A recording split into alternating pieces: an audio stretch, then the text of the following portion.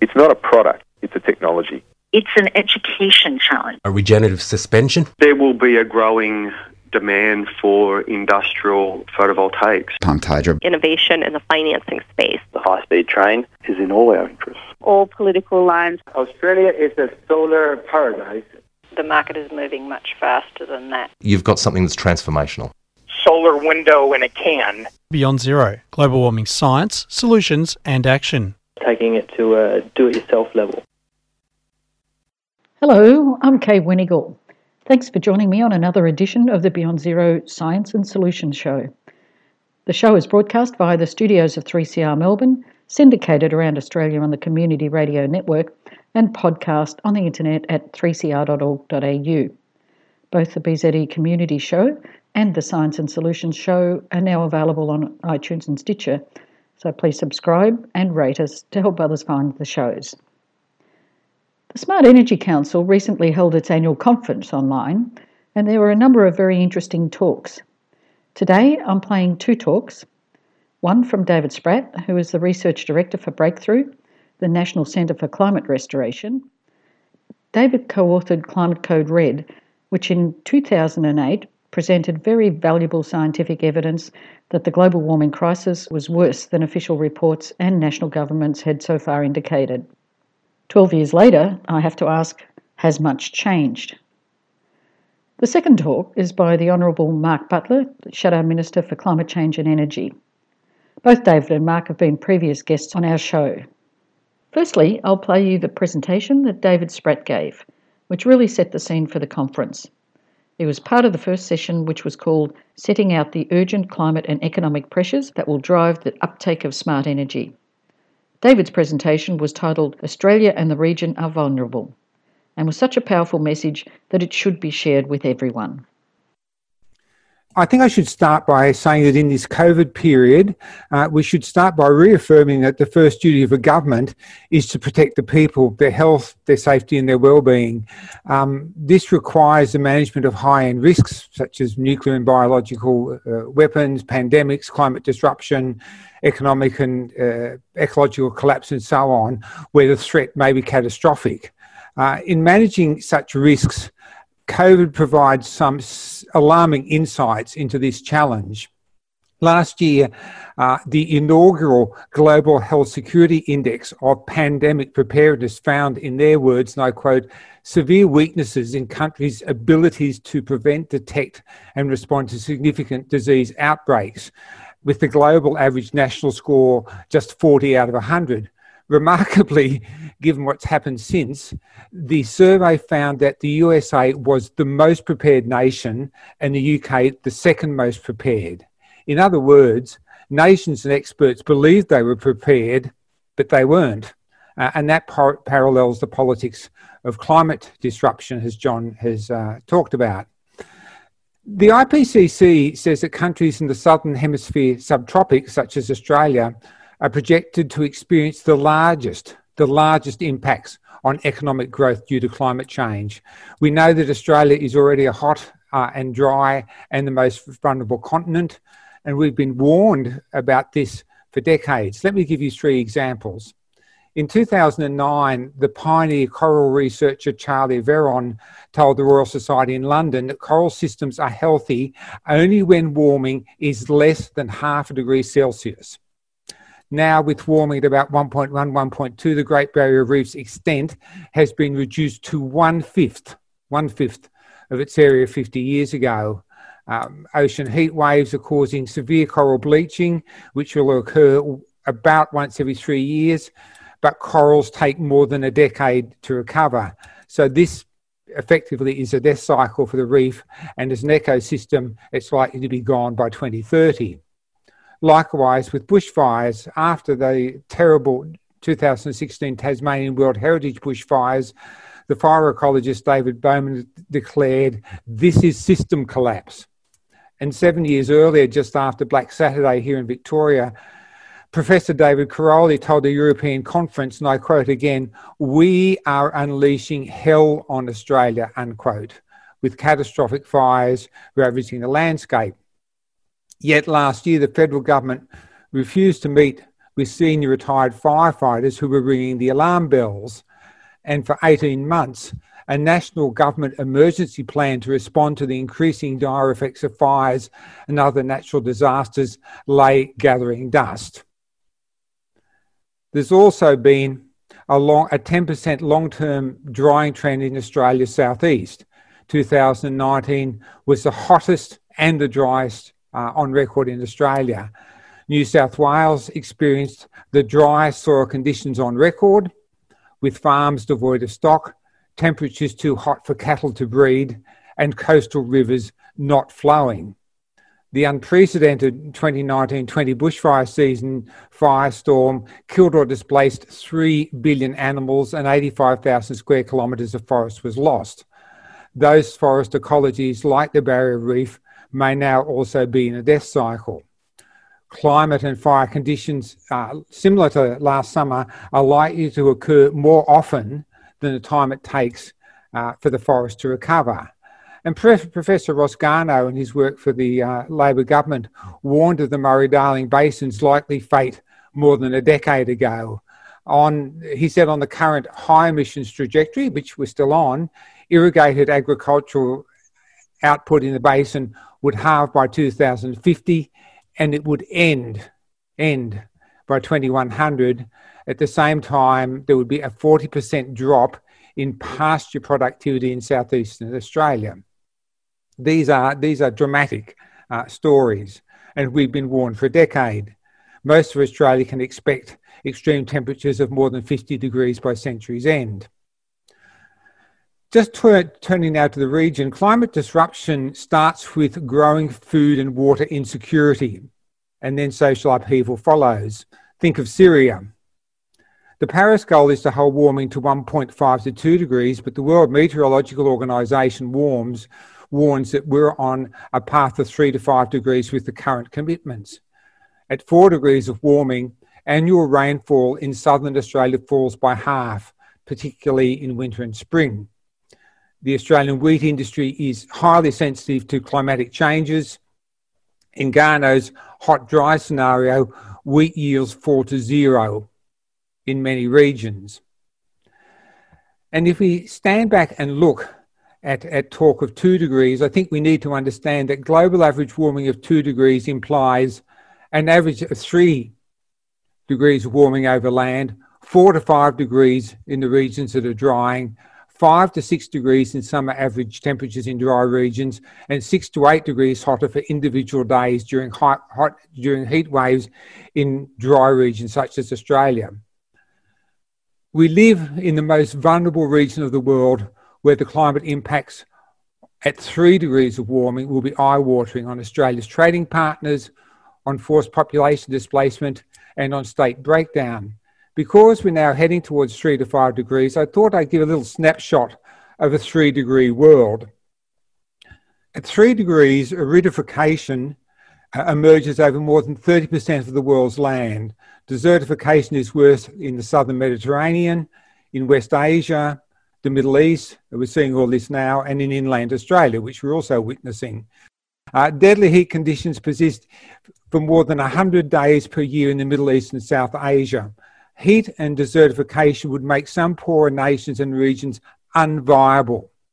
Together with rising sea levels, this could contribute to the displacement of perhaps 1 billion people. At 3 degrees, water availability decreases sharply in the most affected regions at lower latitudes, especially the dry tropics, where agriculture may become non-viable. At 3 degrees, food production is very likely to be inadequate to feed the global population due to a number of factors, including a 1/5 decline in crop yields, a decline in the nutrition content of crops, a catastrophic decline in insect populations, monsoon failure, and water shortages. And due to sea level rises, the lower reaches of those really important agricultural rivers such as the Mekong, Ganges, and Nile would be inundated. So this is a dramatic story for the sort of climate that we are currently heading for on current commitments. According to the Global Challenges Foundation's risk report from 2018, They say that even at 2 degrees of warming, more than 1 billion people may need to be relocated due to sea level rise. And they say, and I quote again, the scale of destruction is beyond our capacity to model in high-end scenarios with a high likelihood of human civilization coming to an end, unquote. So we should have no doubt that 3 degrees or more warming will be catastrophic in terms of the capacity of societies to govern themselves, let alone peacefully coexist. So let me just turn briefly to the really sharp dilemma, and I'll be as brief as I can and as brutal as necessary.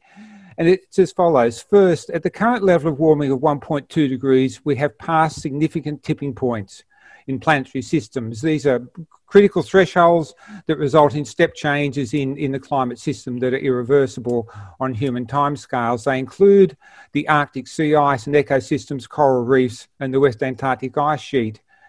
In a recent study, scientists warned that other tipping points could be triggered at low levels of warming in the range of 1.5 to 2. And they noticed, for example, that the permafrost is starting to irreversibly thaw and release carbon dioxide and methane. Secondly, scientists describe what they call a hothouse Earth scenario, in which the system feedbacks and the interactions drive the Earth's climate to a point of no return, so that further warming becomes self-sustaining. This threshold could exist as low as 2 degrees, possibly lower. Thirdly, the world will reach, this is clear, the world will reach 1.5 degrees around 2030, regardless of the mitigation path in the next few years. And at the moment, we will hit 2 degrees before mid-century on the current path. To have any chance of staying below 2 degrees, which is itself far from safe, global emissions would need to cut in half in the next 10 years. And much more in the high-emitting countries like Australia. Those decarbonisation rates alone of 5 to 10% of the total economy every year for the next 10 years are unprecedented in economic history and reveal the climate emergency requires unprecedented action. Fifth, a strong argument can be made that the high-end risks mean that there is no safe carbon budget at all for the 2 degree target. If you're risk averse, there is no budget left. So in other words, the idea of emissions not reaching zero till 2050 may be a recipe for disaster if it encourages procrastination over the next decade. Last November in the journal Nature, leading scientists, including Australia's Will Steffen, wrote, "We are in a climate emergency. This is an existential risk to civilization," in their own words.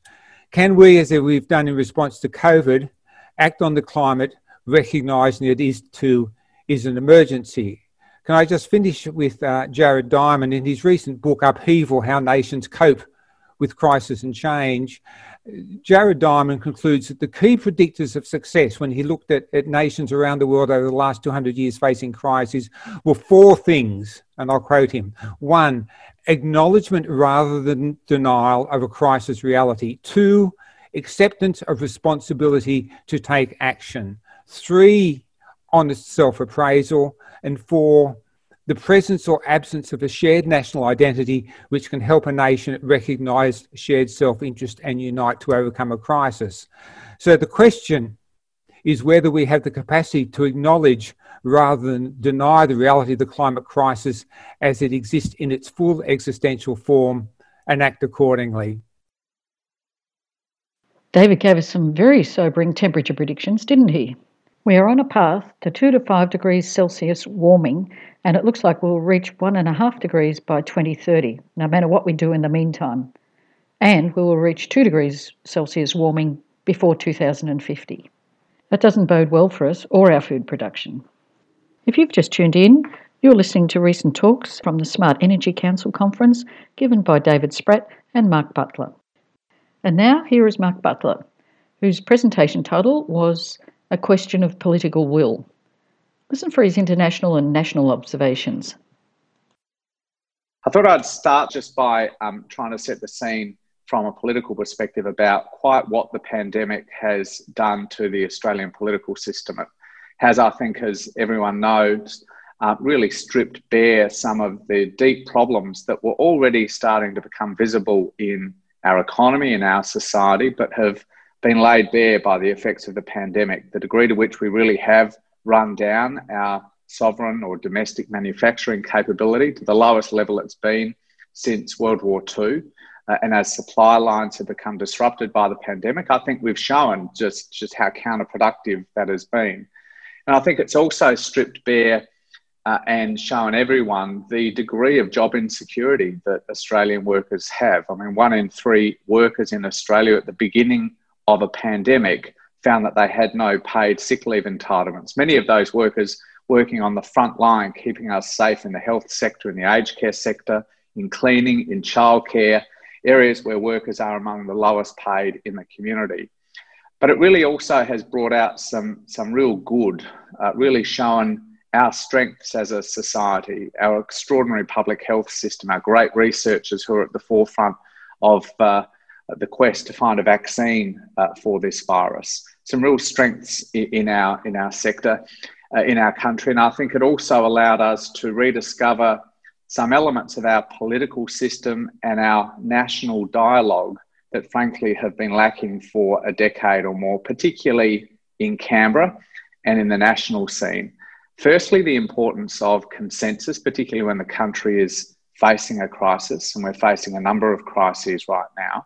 The importance of reaching across the aisle, the importance of recognising that the political parties do have a role in maintaining a contest of ideas and in oppositions holding governments to account. But there is an important role for consensus and bipartisanship. And I think that's been an important lesson for particularly those of us who work in Canberra from time to time. The pandemic has also reminded us of the importance of the scientific method, the scientific endeavour, and listening to expert and scientific advice. And we've got such a wonderful tradition of public health science in this country, going back to Florey, the discovery of penicillin, but really a number of Nobel Prize winners in the area of medicine, some of the leading public health academics in the world, again, finding a voice in this fight against the pandemic. But in the area that we're talking about today, we really have denigrated, not we, those of us on this conference, but as a country, too many politicians, too many leaders in the media, and frankly, some in business too, have denigrated the important role of climate scientists. And I think there's a real question over whether we're going to be able to translate that rediscovery of the importance of science and expert advice into the other crisis that this country faces, which is the profound challenge of climate change.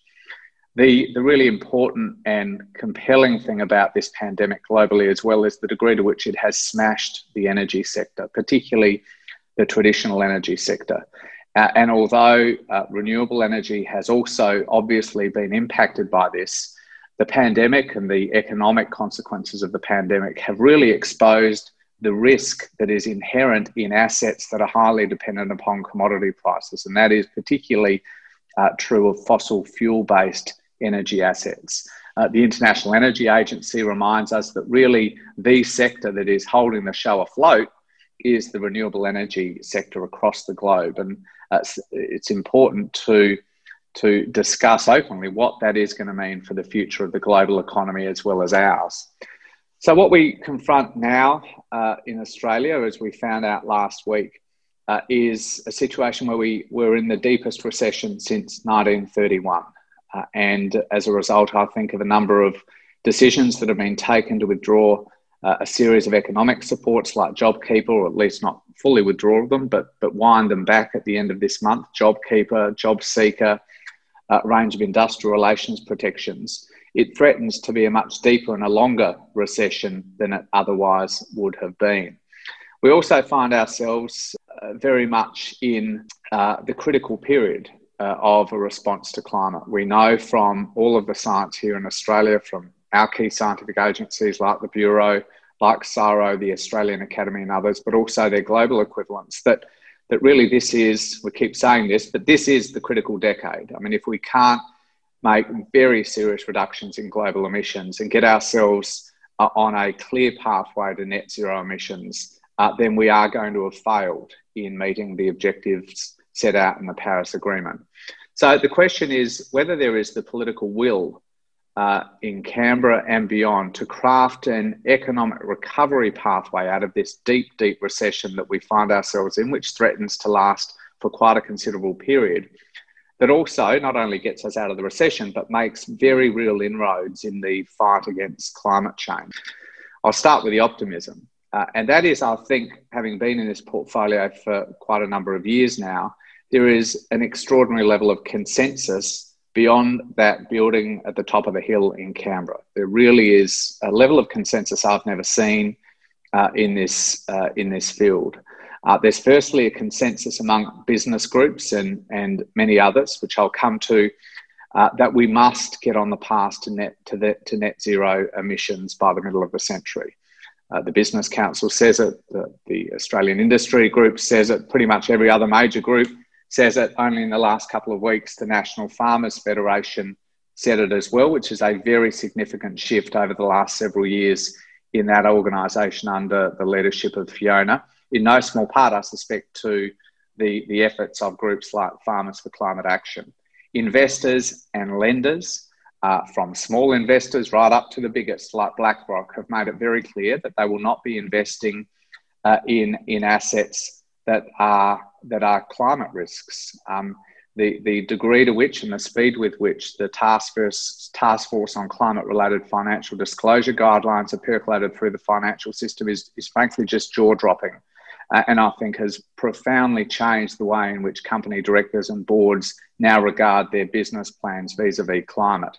Regulators, both in the energy sector and general finance regulators like APRA, ASIC, the Reserve Bank and many others, and have now made it very clear what they expect of business and investors and lenders.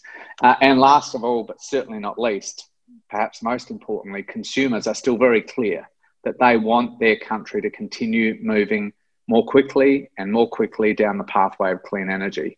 I noticed that when I was elected to the Parliament in 2007, in the Kevin 07 election, there were 7,400 households with rooftop solar on their roofs, probably an average size of 1.5 kilowatts, I suspect. There's now 2.2 million, by far the most successful industry in the world in terms of rooftop solar installations, and those installation rates keep getting bigger and faster every year. Also, businesses, increasingly, in spite of the fact that there's no national energy policy, are looking for corporate PPAs that allow them to present to their customers that they are putting their money where their mouth is. And you know, all of the companies that have moved to a 100% clean energy basis for their energy needs as well. I think one of the areas where there's still a question mark over optimism or pessimism is we're confronting a period of some months ahead of us where the international scene will go down one of two pathways. Every US presidential election is an important election, we know that, but I'm not sure there's been a more important election in recent decades than the one we'll see on November 3rd. The Biden platform is the most ambitious platform the Democrats have ever taken to an election, including under Obama and Clinton, Hillary Clinton that is, on climate. And if Biden is elected, not only will you see America go down the pathway of a very rapid transition to zero emissions energy by the middle of the next decade, but also starting to introduce carbon border tariffs, which along with the work of the EU, I think will transform the level of international pressure on countries like Australia that are seen as laggards on climate action, and that will profoundly change things. What we'll also see is the finalisation of the 14th five-year plan in China. And as people probably are aware, there's been a bit of an arm wrestle within China about what the response to, first of all, the economic impacts of the trade war with the US should be, but also the economic impacts of the global pandemic recession should be, and whether that involves the more typical sort of reflexive response back to coal-fired power, or whether they'll double down on seeking to be the global leader in clean energy, both in the energy sector, but also in the transport sector as well. These two events will have profound implications for the global economy, the global fight against climate, but also profound implications for the level of pressure on an economy like Australia, our closest ally and our largest trading partner, obviously. Obviously, there is still significant cause for pessimism because in spite of that extraordinary level of consensus in the community, in the business sector and among regulators, lenders and investors, there is still a great degree of reluctance among members of the Commonwealth Government.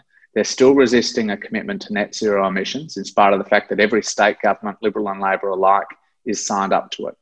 They're resisting any post-2030 commitment.